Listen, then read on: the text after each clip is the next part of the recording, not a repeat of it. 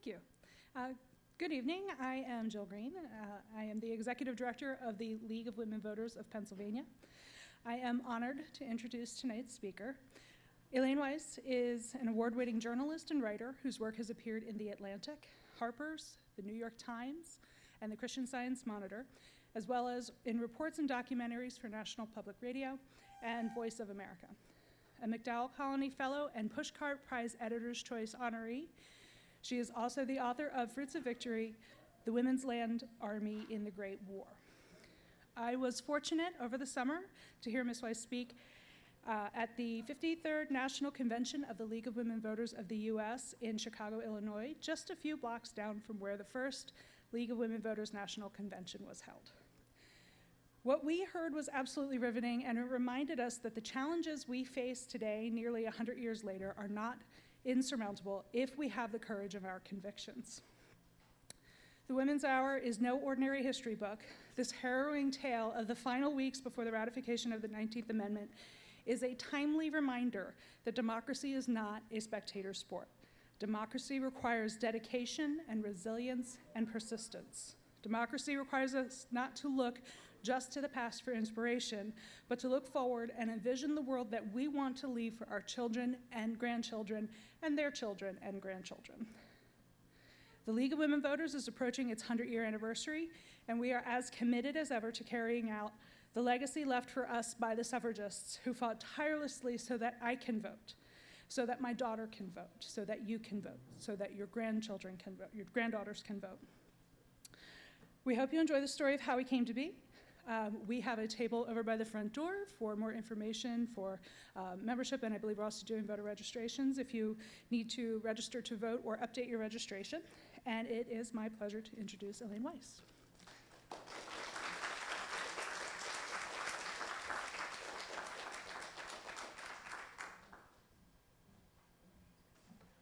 Thank you. It's really a pleasure to be here. Again, really special to be introduced and to be doing this in conjunction with the League of Women Voters, because this is their story. This is the origin story of the League of Women Voters. The National American Women's Suffrage Association turns into the League of Women Voters. So as you hear this, realize that this is how they came to be too. To bring this story, can everybody hear me okay? To bring this story to Harrisburg is also a real treat for me, because Pennsylvania played such an important role in the suffrage movement, and it nurtured and was the home of many of the leaders of the movement. And I did research here in Harrisburg at Penn State Harrisburg Libraries in the Special Collections Library, the Alice Marshall Suffrage Collection. And so some of the artifacts you're going to see here are from there. And I spent a wonderful day going through manuscripts and buttons and things that they have. So I'm very pleased to bring the results back home to where I had done the research. So this is can everyone see this moderately well?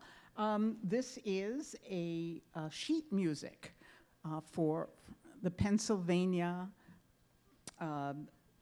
suffrage movement rally march or something like that. And I just love that cover. It has the Liberty Bell right there. And here are some campaign pins for the 1915 women's suffrage referendum. This was this was in Pennsylvania, and this was when the question of whether women should be entitled to the most sacred right of democracy, the right to vote, was being decided by Pennsylvania men. Now, of course, only men could decide whether women deserved the vote. So these are the buttons in the Alice Marshall collection. And I hate to tell you, but the answer then in 1915 was no. By an overwhelming majority, no. But through strenuous and brave effort, that answer changed by 1920. And The Women's Hour, my book, is the story of that change and how that change happened, not only in Pennsylvania, but around the country. It's the story about how American women's demand for the vote, which was once considered crazy, radical, subversive, and impossible, slowly, and with great effort and sacrifice, came to be considered inevitable, or almost inevitable, as you'll see. The fight for women's suffrage is really one of the defining civil rights struggles in our nation's history. We don't often think of it like that, but it is. It cuts to the heart of what democracy means. What do we mean when we say we the people? And when we say we are a democracy, who does get to participate in our government? And we're still asking those questions today, I would venture to say. So the Women's Hour chronicles the explosive climax to this 7-decade struggle that comes down to a battle one hot summer in Nashville, Tennessee. And it's a political thriller. It has strong, complex women in the central roles, which is not really the usual cast of characters in political books. It's a tale of suspense with double crosses and chicanery and plot twists and betrayal. And if I've done my job, you'll forget that you know what happened. Or at least you think you know what happened. If you're like me, and I'm not a suffrage scholar, I'm trained as a journalist, I had only the fuzziest idea about how women won the vote. And that active verb is really important. Women were not given the vote. They were not granted the vote. They had to fight for it, tooth and nail. And if you had any image at all about how women won the vote, it may match what mine was like. And this fuzzy image was that a bunch of women meet somewhere in upstate New York. It's called Seneca Falls, not quite sure where it is. And they're wearing hoop skirts and bonnets, and it's all very picturesque. And then fast forward, and there are some picket signs, and then poof, American men decide that they'll give their mothers and their sisters and their daughters the vote. And it's the march of progress, and it's the natural evolution of things, and the time has come. And no, that's not how it happened at all. It required 3 generations of fearless activists, Black and white women, working over 7 decades to finally win the vote for women. And the culmination of that crusade, what we call the women's suffrage movement, comes down to this fierce 6-week battle staged in Nashville that I tell in the book. So in the summer of 1920, when the book takes place, one last state was needed to ratify the 19th Amendment. And here's a nice picture. It shows a woman being buttoned up, and she says to Uncle Sam, "Samuel, it's that last button. Can't get that last button." The 19th Amendment to the Constitution would give all women in all states, in all elections, the vote. 35 states had ratified. 3/4 were required. There were 48 states at the time, so that meant 36 states were required. And Tennessee could be that 36th state. If the Tennessee legislature ratified the 19th Amendment, it would become the law of the land in time for the 1920 presidential election. If the amendment failed in Tennessee, it could be delayed indefinitely and perhaps not ratified at all. And those of us who've lived through the ups and downs of the Equal Rights Amendment know that this is very possible, that it could fail to be ratified. By 1920, the suffragists had been fighting for over 72 years. Since that first outrageous meeting where the demand for the vote was made by Elizabeth Cady Stanton at Seneca Falls. And there with her on the podium was Lucretia Mott, the great Philadelphia abolition and women's rights advocate. And even those attending the meeting, even Lucretia Mott, who was really quite considered a radical thinker for the time in the mid-19th century, urged Stanton, no, don't ask for the vote. That's just too much. It'll make us seem ridiculous, she said. And this is a Harper's Magazine depiction of the Seneca Falls meeting. But there was a man in the audience who stood up and said, oh, here's Lucretia, with her Quaker bonnet, but she was quite a lion. She was quite an amazing woman. And so one man stands up to support Elizabeth Cady Stanton and says, no, you must demand the vote. It will never be given to you if you do not demand it. And that was Frederick Douglass, 30-year-old Frederick Douglass, just 10 years out of slavery. And he urged them to vote for this resolution demanding the franchise. And it barely makes it, but it's because he insists that the women be brave and sign up for this. So in the years since Seneca Falls, the suffragists have had to mount over 900 state, local, and national campaigns to win the vote. And they've traveled hundreds of thousands of miles to do, as Susan Anthony said, organize, educate, and agitate in tiny towns and big cities all across the nation. And here we'll see some pictures of the suffragists on the move. Now, they had to change hearts and minds before they could change any laws. They had to convince women that they needed the vote. They really were the original She Persisted. And it was a stupendous feat of organization. When you think of it, when the movement began in 1848 or so, passenger train travel was really new. There was no transcontinental train yet. The telegraph had only just been invented. There was no typewriter. There was no telephone. Even in 1920, there's no radio yet. And as one of the young editorial assistants in my publishing house said when she read the manuscript, she said to my editor, I don't understand how these women did it without Facebook. How did they organize? But they did. They held meetings and rallies, and they marched, which was not considered proper for a woman to do in public. Well, you have to march in public, so it wasn't considered proper for her to do. They didn't wear pink pussy hats, but they did wear their white marching clothes. And here's some wonderful pictures. This is actually in Baltimore. This is in New York. This is in Washington. Now, sometimes they got a little carried away with their costuming here. I really love that. Now, they endured contempt and ridicule in their communities, in their churches, and in the press. And here's some images of what the suffragists had to endure.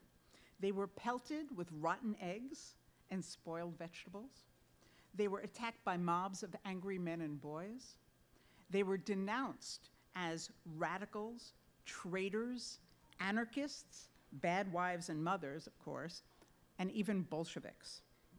And here are some really strong images. Which do you prefer, the home or the street corner for woman?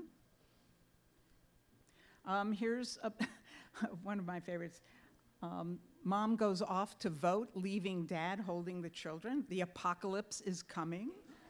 It's called Election Day. Here's another. When women vote, women are going to have to, husbands provide themselves with new trousers out of their wives' old skirts. And you see, again, he's holding the baby. This is very scary stuff.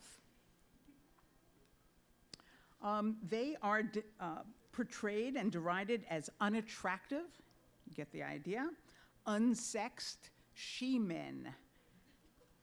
And again, only old maids and ugly women would ever be involved in this. Guess which one is supposed to be the suffragist? They were pretty out there. There were no subtleties in this message. Even the men who supported the suffragists were belittled as Nancys and Mabels.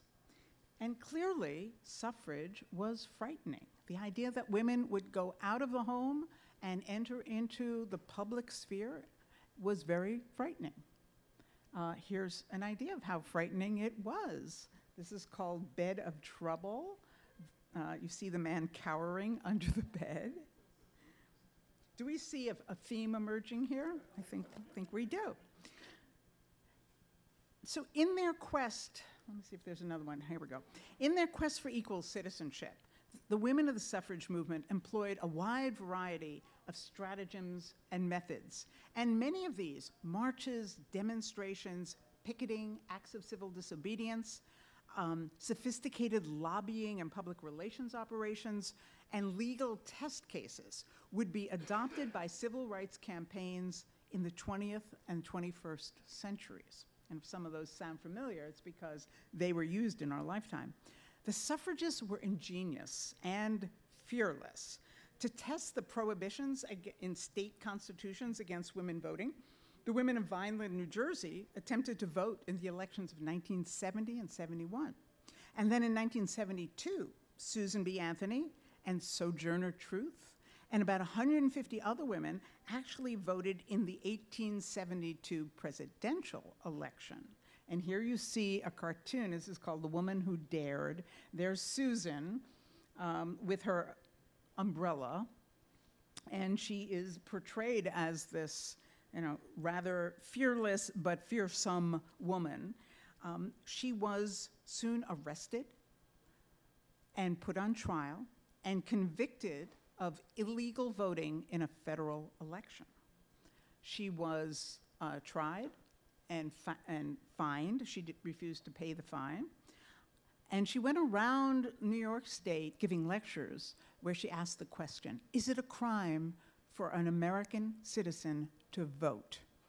And I would say we're still asking that question today. Failure of this voting experiment, where they tried to just test the law, led to Susan Anthony and Elizabeth Cady Stanton drafting the language of what would be a constitutional amendment. It was introduced into Congress in 1878, and it was stalled there for 40 years.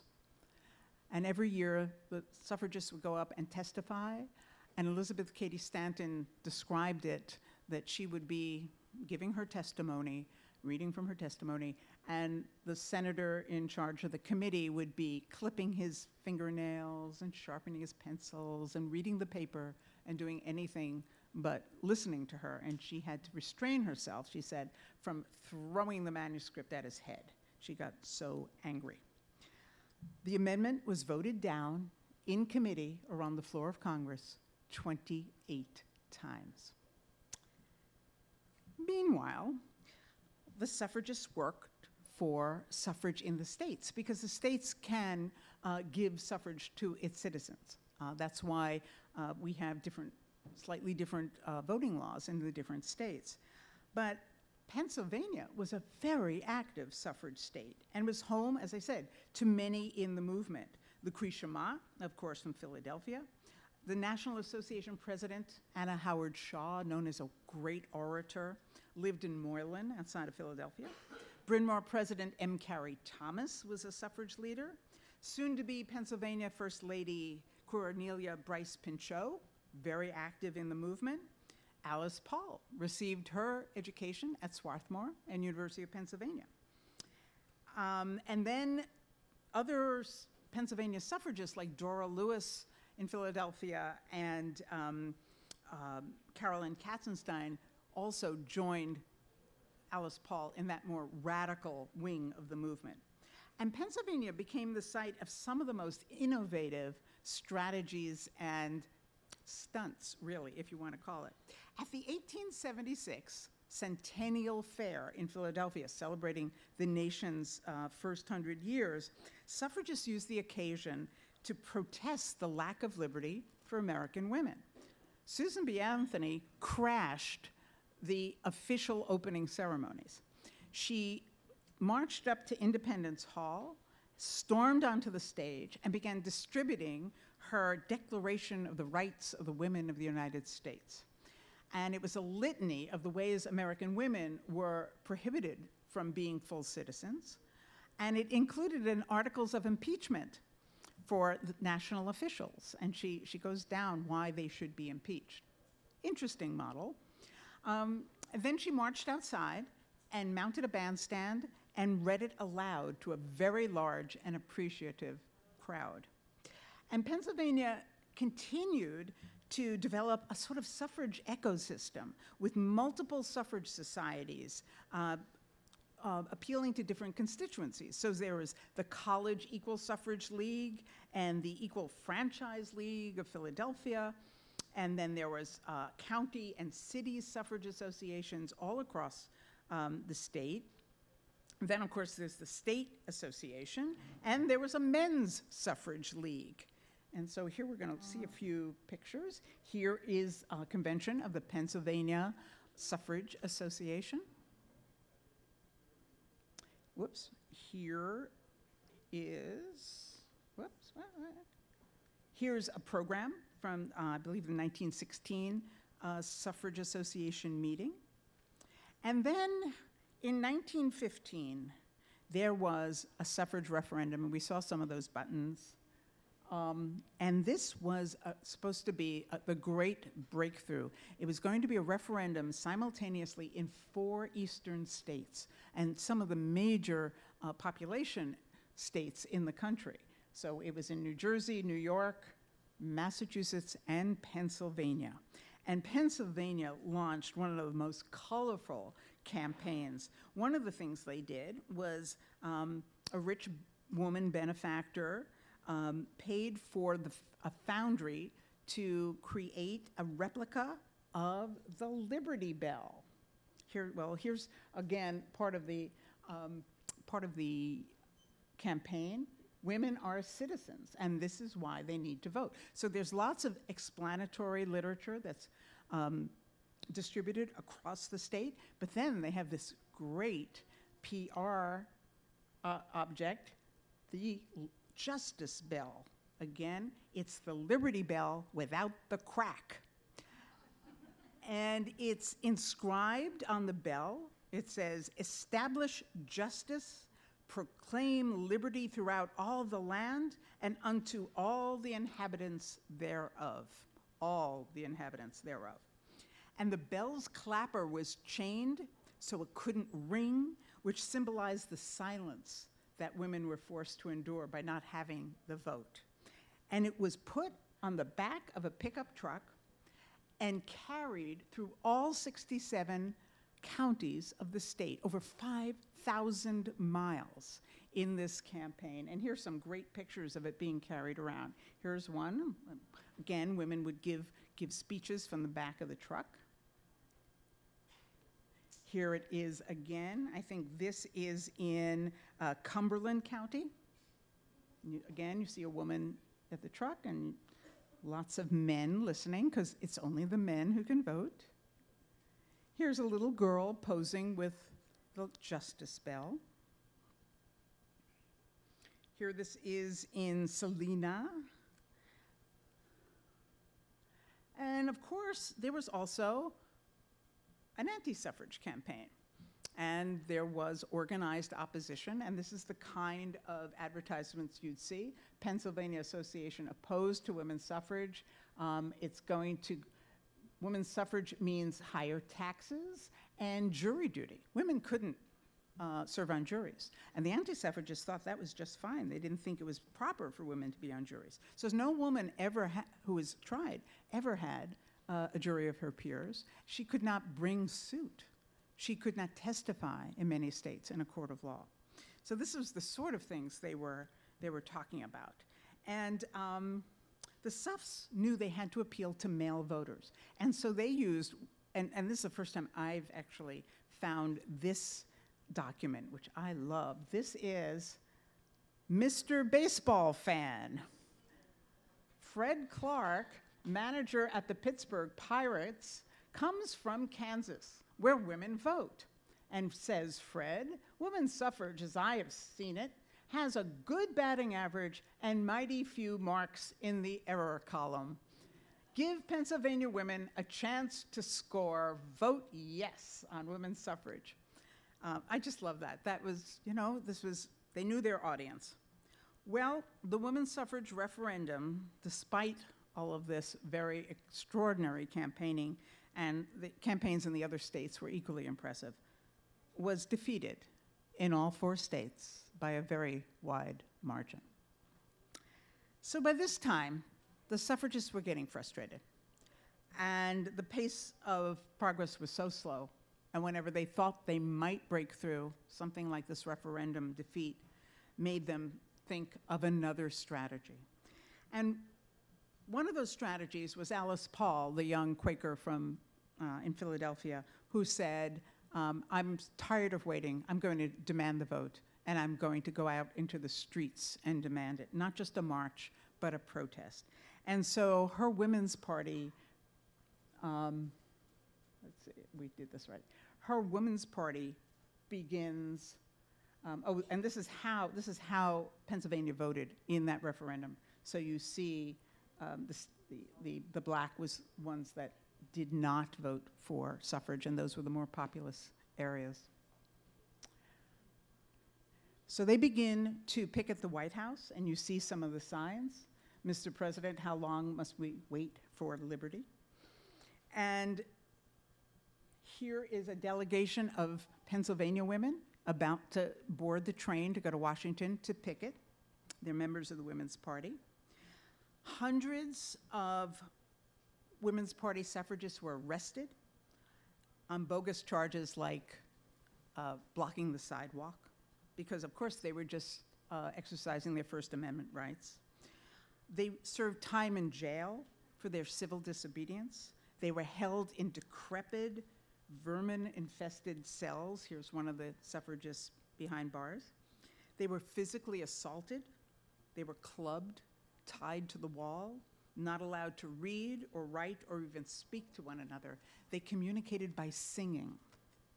And this was all because they were demanding the vote. And when they refused to eat, they were force-fed, tubes rammed down their noses. Philadelphia's Dora Lewis, here she is being escorted from the jail after she's been released, and she's weak from a hunger strike. And here's this very moving picture of her being helped out. And when they were released, they toured the country in copies of their prison uniforms on something called the Prison Special. So they had a seamstress kind of recreate their prison uniforms, and they went around the country for a month in this railroad car giving speeches and holding rallies and explaining to people what was going on and why they, as American women, had been imprisoned for demanding their rights. Finally, in June of 1919, after the First World War was over, the 19th Amendment won approval from both houses of Congress and was sent to the states for ratification. And just a few weeks later, on June 24th, the Pennsylvania legislature met here in Harrisburg, just a few blocks away, and ratified the 19th Amendment. And pro-suffrage legislators broke into song on the chamber's floor. And the president of the Pennsylvania Suffrage Association was invited to speak to the chamber right there in the spot. It was the first time a woman had been invited to speak to the legislature. So it was a very special moment. And here is Governor Sproul, who was a strong supporter of women's suffrage, signing the ratification documents and speeding them to Washington. So a year later, in the summer of 1920, the amendment was on the cusp of victory. 35 states had ratified, and it comes to Tennessee. But the suffragists are very nervous about it being decided in Tennessee. It was a bad place to have this final, decisive battle. Nearly all the other southern states had already rejected the 19th Amendment on the same racist grounds that it would allow black women to vote. And the suffragists knew they faced an uphill battle in Tennessee, but they had no choice. It was their last best hope. So all the forces for and against suffrage gather in Nashville, and the campaign generals arrive. National Suffrage Association President Carrie Chapman Catt arrives from New York to lead the mainstream suffragists. She's, by the way, she's a protege of Susan B. Anthony, hand-chosen to lead the movement into the 20th century. Then there's the young Tennessee, more radical suffragist. She's that third generation. She's impatient. She's tired of waiting. And Sue White comes back to her home state to lead the Women's Party campaign for ratification in Tennessee. And then there's Josephine Pearson, who's the leader of the Tennessee anti-suffragists, who promised her dying mother that she would fight the scourge of women's suffrage if it ever reached her home state. And so she comes from her home in southern Tennessee to protect her state from what she calls the feminist peril. And they're joined there by more than 1,000 women and men from across the state, around the country. There's suffs, there's antis, there's governors and senators who show up, corporate lobbyists. They're all there entering the fray, because there were powerful forces at work against ratification in Tennessee. Political, corporate, and ideological foes, each with their own reasons for opposing the amendment, many of whom had mobilized in Pennsylvania 5 years before. There were politicians who feared an unpredictable new voting bloc. There were 27 million women who would be eligible to vote. No one knew how they were going to vote, and the politicians were really nervous about it. Clergymen who believed that women voting went against the will of God and God's plan, because he had made Eve to be subservient to Adam. And any demand that this be different was not biblically justified. And so they used biblical arguments to argue against suffrage. And then there were corporations who believed that women voting would be bad for business. The textile manufacturers didn't want women to vote because they feared that if mothers were voting, they would want an end to child labor. And the manufacturers depended on child labor for cheap labor. So they didn't want women anywhere near the voting booth.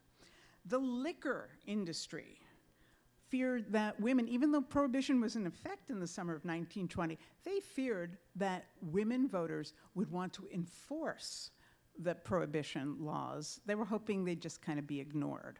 So they also didn't want women voting, and the liquor lobby sponsored a speakeasy in the Hermitage Hotel across from the State House in Nashville, in which they dispensed free liquor morning, noon, and night to the legislators to convince them not to vote for ratification. And so there are these wonderful scenes of this legislators just like bouncing off the walls. They're dead drunk, and they have to be thrown into the showers before they can go to vote.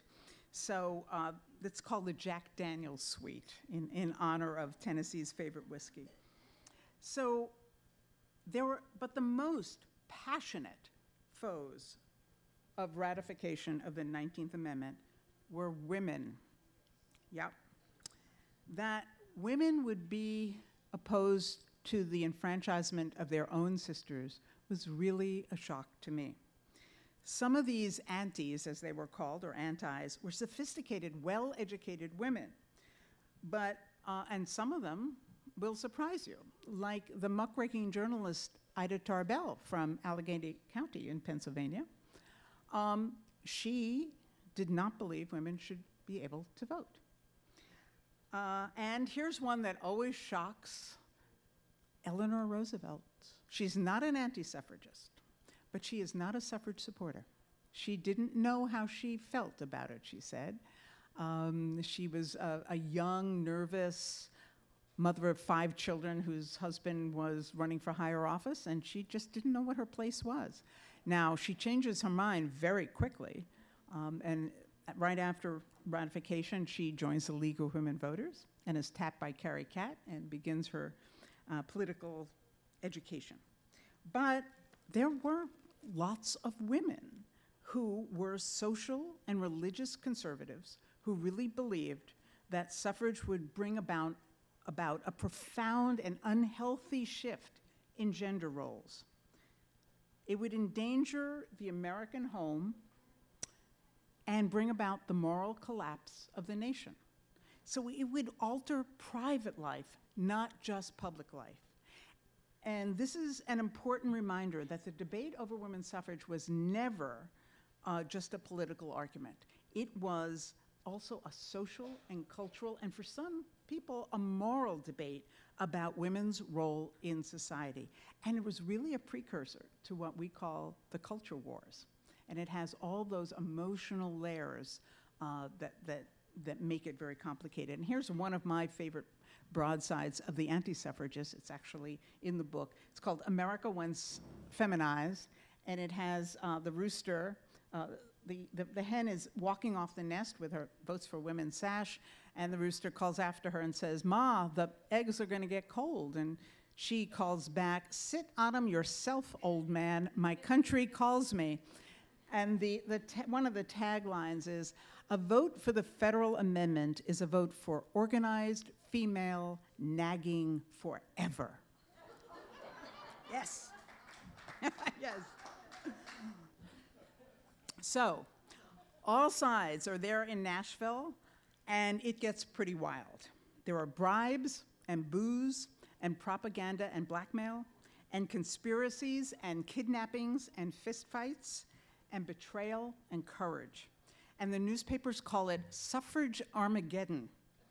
And the outcome remains in doubt until the very last moment. And I won't spoil it for you. But it does come down to a single vote of conscience by the youngest member of the legislature who receives a letter from his mother. Now, all this took place almost a century ago. But I think you'll find that The Woman's Hour is a book of history with surprising, perhaps even unnerving, modern themes. It helps explain where we've been, but also where we are today. It deals with topics that dominate our headlines right now: voting rights and voter suppression, women's rights, inequality, dark money in politics, the role of religion in public policy, and racism. Because the history of suffrage in America is inevitably a story about race. In Nashville, there are cries of white supremacy. Here's some of the anti-suffrage literature. And states' rights. The Ku Klux Klan is invoked as a dog whistle, and the Confederate flag is waved in defiance. This is anti-suffrage headquarters. And we've certainly been hearing echoes of all that again recently. And oh, did I mention, the whole story unfurls in the midst of a bitter presidential campaign, where the campaign slogan for the Republican candidate, who's a pretty famous or notorious womanizer, who is being blackmailed by one of his mistresses and has had to pay hush money to keep her quiet. And his campaign slogan is "America First, Warren G. Harding." So I submitted the manuscript for this book on the day before Election Day, 2016. Yeah. I pushed the button, and it flew through the ether. That's how you send books these days, into the inbox of my editor and my agent in New York. And they wrote back, "Hurrah, great timing." Well, we thought it was great timing, but in fact, it turns out it was probably more timely than we could ever have imagined. By the next evening, as you know, the national landscape had changed, and in the months that have followed, the national psyche has changed. And this story I wrote about activist women's long fight for democracy has really taken on layers of meaning I could not have anticipated. This story of ordinary women, grassroots activists, taking to the streets and demanding change really assumes new resonance as millions of women and men and young students take to the streets and join marches to protest government policies today. And this tale of women standing up and demanding that their voices be heard and that their complaints be taken seriously echoes loudly as women stand up to say, "Me too," and "Time's up." And all of this was not in my horizon. And this history of citizens fighting for their rights enters a new dimension as rights we assumed were secure: voting rights, citizenship rights, press freedom, women's rights, appear to be endangered again. There are important lessons, I think, to be learned from the fight for women's suffrage. Persistence is the main one. The social change is slow and political change is hard. And the struggle to expand our democracy is ongoing. It wasn't won in 1920, it's still not won completely. And reform movements are imperfect. The story of women's suffrage is inspiring, but it's also a cautionary tale. It's complicated, it's messy. There are moral compromises made for success. The suffragists are willing to leave their black sisters behind. And I hope that the story that I tell in the Woman's Hour will teach a new generation that protest is patriotic and necessary, but it must be followed up by well-designed and sustained political strategies. The suffragists didn't just march and picket and demonstrate. They also debated and lobbied and drafted legislation. The vote is a prayer, Carrie Catt wrote to the women of America when the 19th Amendment was finally secure. The vote is power. And today, our job is to protect the vote for all citizens, the way the League of Women Voters is doing right now. And it's our sacred duty to use that vote in every election to improve our democracy. And that's the lessons I derived from the suffragists, and I hope you'll enjoy reading about them. Thank you very much.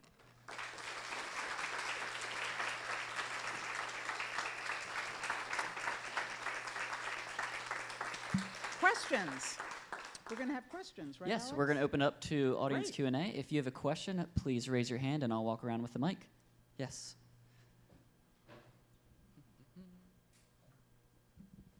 Do you know what happened to the bell?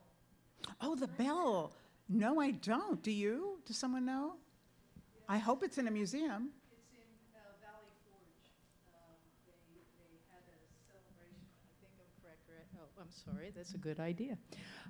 It's in Valley Forge. Great. They located it there, and so you can visit it if you get down that way.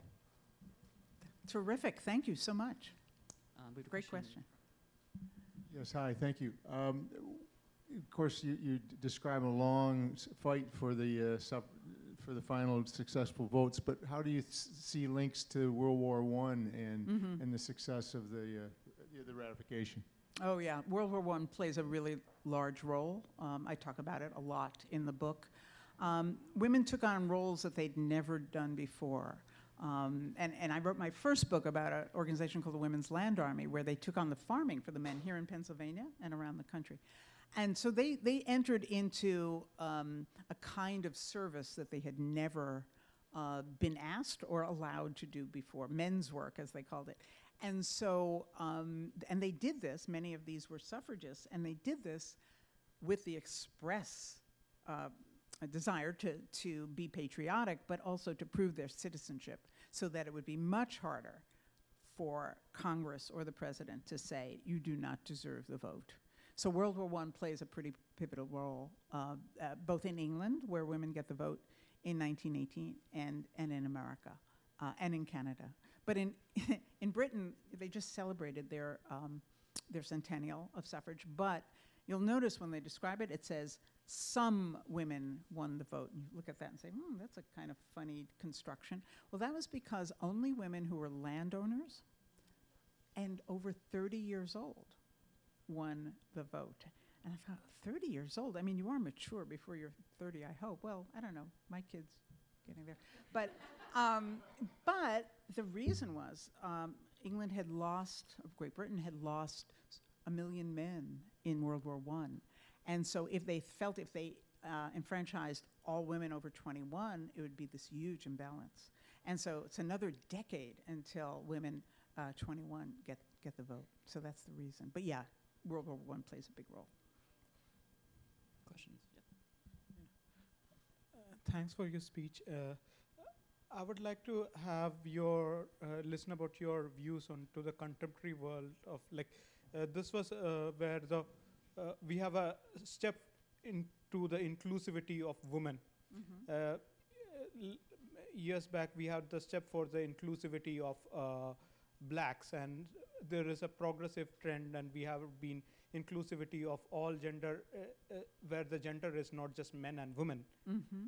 Now, from last 5 years or last 6 years, or maybe from 2014-ish, around the globe, there is a counter trend. I feel the borders. I mean, not in terms of the political boundaries of a nation, but in terms of the cultural boundaries. Are I feel like it is getting a little more orthodox and conservative around the globe. I feel like there is a counter current, or I would like to have your views on that. Thank you. Well, there's often in history there's progress and then there's pushback. And one of the reasons the suffragists were so anxious to get the ratification sewn up before the 1920 election is they saw, and I think, and they were accurate, that the nation was swinging into a more regressive and reactionary mode. After years of the progressive era and then World War I, they were sick of foreign entanglements, and so they were becoming much more isolationist. Warren Harding wins the election with women's votes. They vote for Warren Harding. Does this teach us something?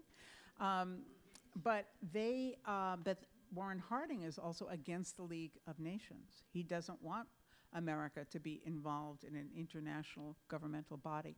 So, and the suffragists think, if we don't get it now, if we don't get it this summer before the election, we may not get it for decades. And I think they were right. So that's why there's this enormous, enormous push. And they see this reaction coming, and it does come. So I think historians will tell you this is a natural kind of cycle, especially when people feel threatened in some way. So I'm afraid that the good news is probably swing the other way, but not soon enough. More questions? Anyone? Here we go. I'll get the front row, and then we'll go back there.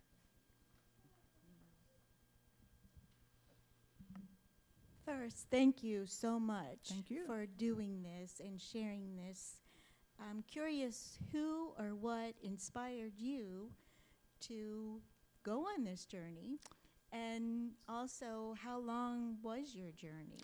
Well, that's a really good question. I was researching something else, which often happens. I was researching how the suffrage movement was a particular benefactor, and she'd given money to the suffrage movement in 1914. And when I was in the Library of Congress, and how the money was spent was part to establish the League of Women Voters, part for the publicity and lobbying offices in Washington of the suffragists during World War I. And then the other was the ratification campaign. And I came across the story of what happened in Tennessee. And I said, wow, this is quite a story. And from there, I could tell the whole story. And it was quite a journey, because it's really this great American story that we just haven't learned very much. There's scholarly work, but there's not a lot of popular work. And I'm not sure if this was spoken about, and this is kind of new news, but about a month after, 6 weeks after the book came out, I got a call that Secretary Hillary Clinton had read the book and really enjoyed it and thought it was an important story to bring to the public in an even larger, wider, more accessible way. Not to say the book isn't accessible. So we met in New York, and she has now agreed. She is the executive producer of it's going to be a limited TV series, probably in 2020. And She's never done this before. I've certainly never done it before. And so we are working with Steven Spielberg's Amblin partners, and we're starting to put it together. Yeah. And again, it's to tell the story of persistence, of what it takes, of what it took, of how hard it was, and you cannot take this for granted. Again, it landed in a political time I did not expect it to. I thought things were going to be very different when I handed it in on the day before Election Day. But this shows us a bit of a roadmap about how we have to stand up and protect our democracy in all different ways.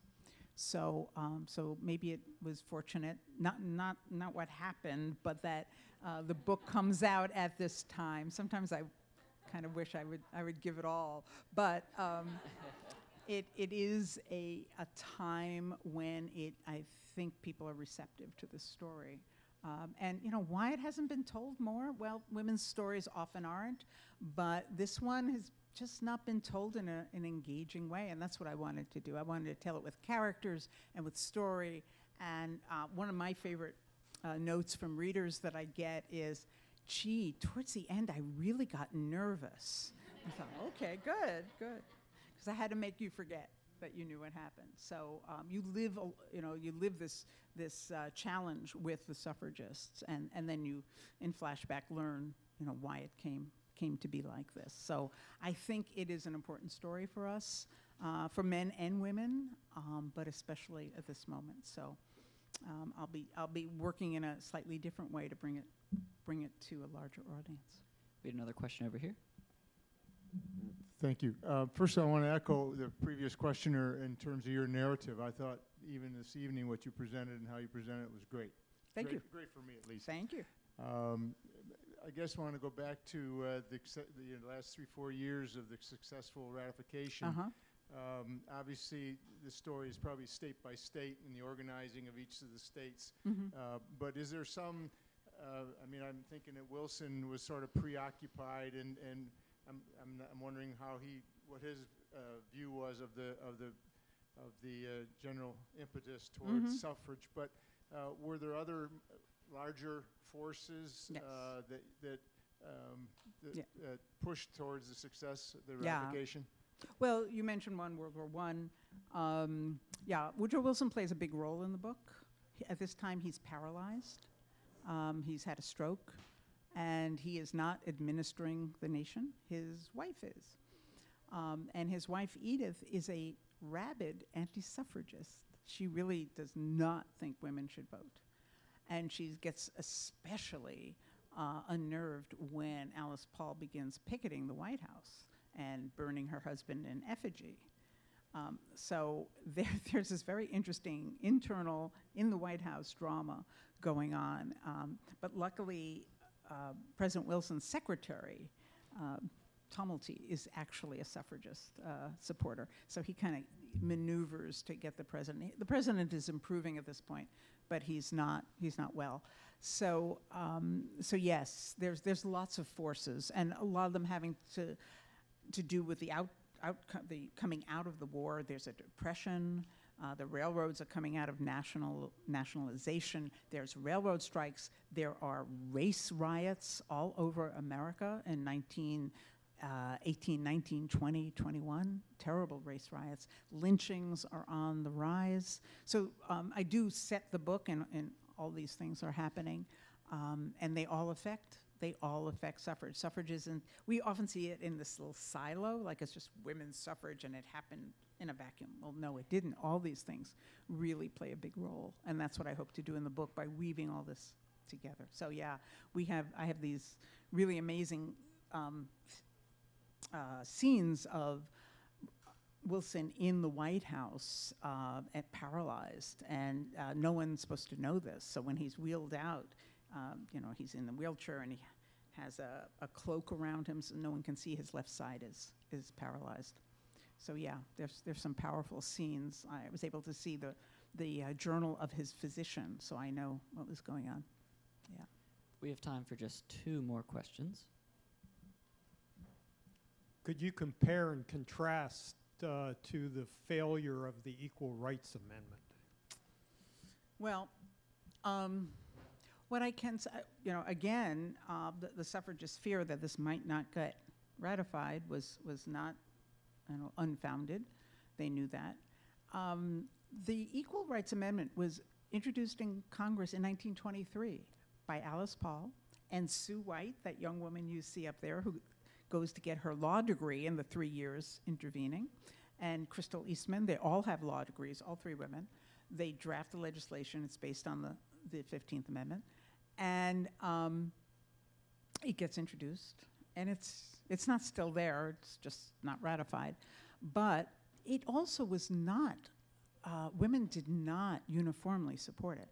The suffragists, many suffragists, including Carrie Catt, including Eleanor Roosevelt, who then does become a women's rights advocate, did not want an Equal Rights Amendment at all because they thought it would undercut some protective legislation that they had worked so hard to get for women in industry, like hours they could work, night shifts, how much they could lift.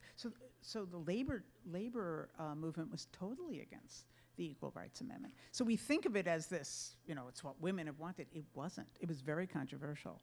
And Eleanor Roosevelt continued her opposition to it until she died. So, I think it's a necessary thing. I think we need to have that in the Constitution because a lot of the progress we've made can be rolled back, and we're seeing how that can happen. But Congress would have to, I think one more state has to ratify to get to 38, which is the 3/4. But then Congress would have to agree to extend the deadline because there was a deadline. So it's complicated. But certainly there are parallels. But I don't want you to think that the ERA was something that everyone stood up and saluted, because it wasn't. Did we have one more question in the second row? You had mentioned the decision to kind of go away from the Black sisters. Could you flesh that out a bit? That's a big part of the book. And basically, the suffragists were being political. I mean, there were definitely racist suffragists, just as there were many racist anti-suffragists. But not all were. But they also saw that in order to get the racist Southern delegations in Congress to vote for suffrage, for the 19th Amendment, and then having to take it to every Southern state for ratification, they had to make arguments that we would find really unappealing and totally racist now. But they saw it as the only way. They really felt that all boats would be lifted eventually. If all women got the vote, then they could manage to get Black women the vote. But of course, once 19th Amendment is ratified, no one fights hard enough to make sure that Black women, it wasn't the 19th Amendment that's at fault. That says all women in every state. It's the way it was administered in the Southern states by Southern legislatures. So, it's not the blame of the 19th Amendment. It's how the Jim Crow states administered it. Black women in the North could vote. So, but that said, I don't believe that enough was done to scream and yell and make sure that all women could vote. But that was America at that time. So right now we see disenfranchisement, in other words, by the kind of suppression techniques that many states are imposing. And that's how we have to, that's our responsibility to fight now. So I go into it in a lot more detail. It's a very complicated and long, suffrage and abolition are sibling movements. They grow out of each other. The women we think of as the foremothers of suffrage, Elizabeth Cady Stanton, Lucretia Mott, Susan B. Anthony, are abolitionists before they are suffragists. So it's a very close but a very complicated relationship. And so that's part of the theme of the book. Can we give a huge round of applause for Elaine Weiss? Thank you.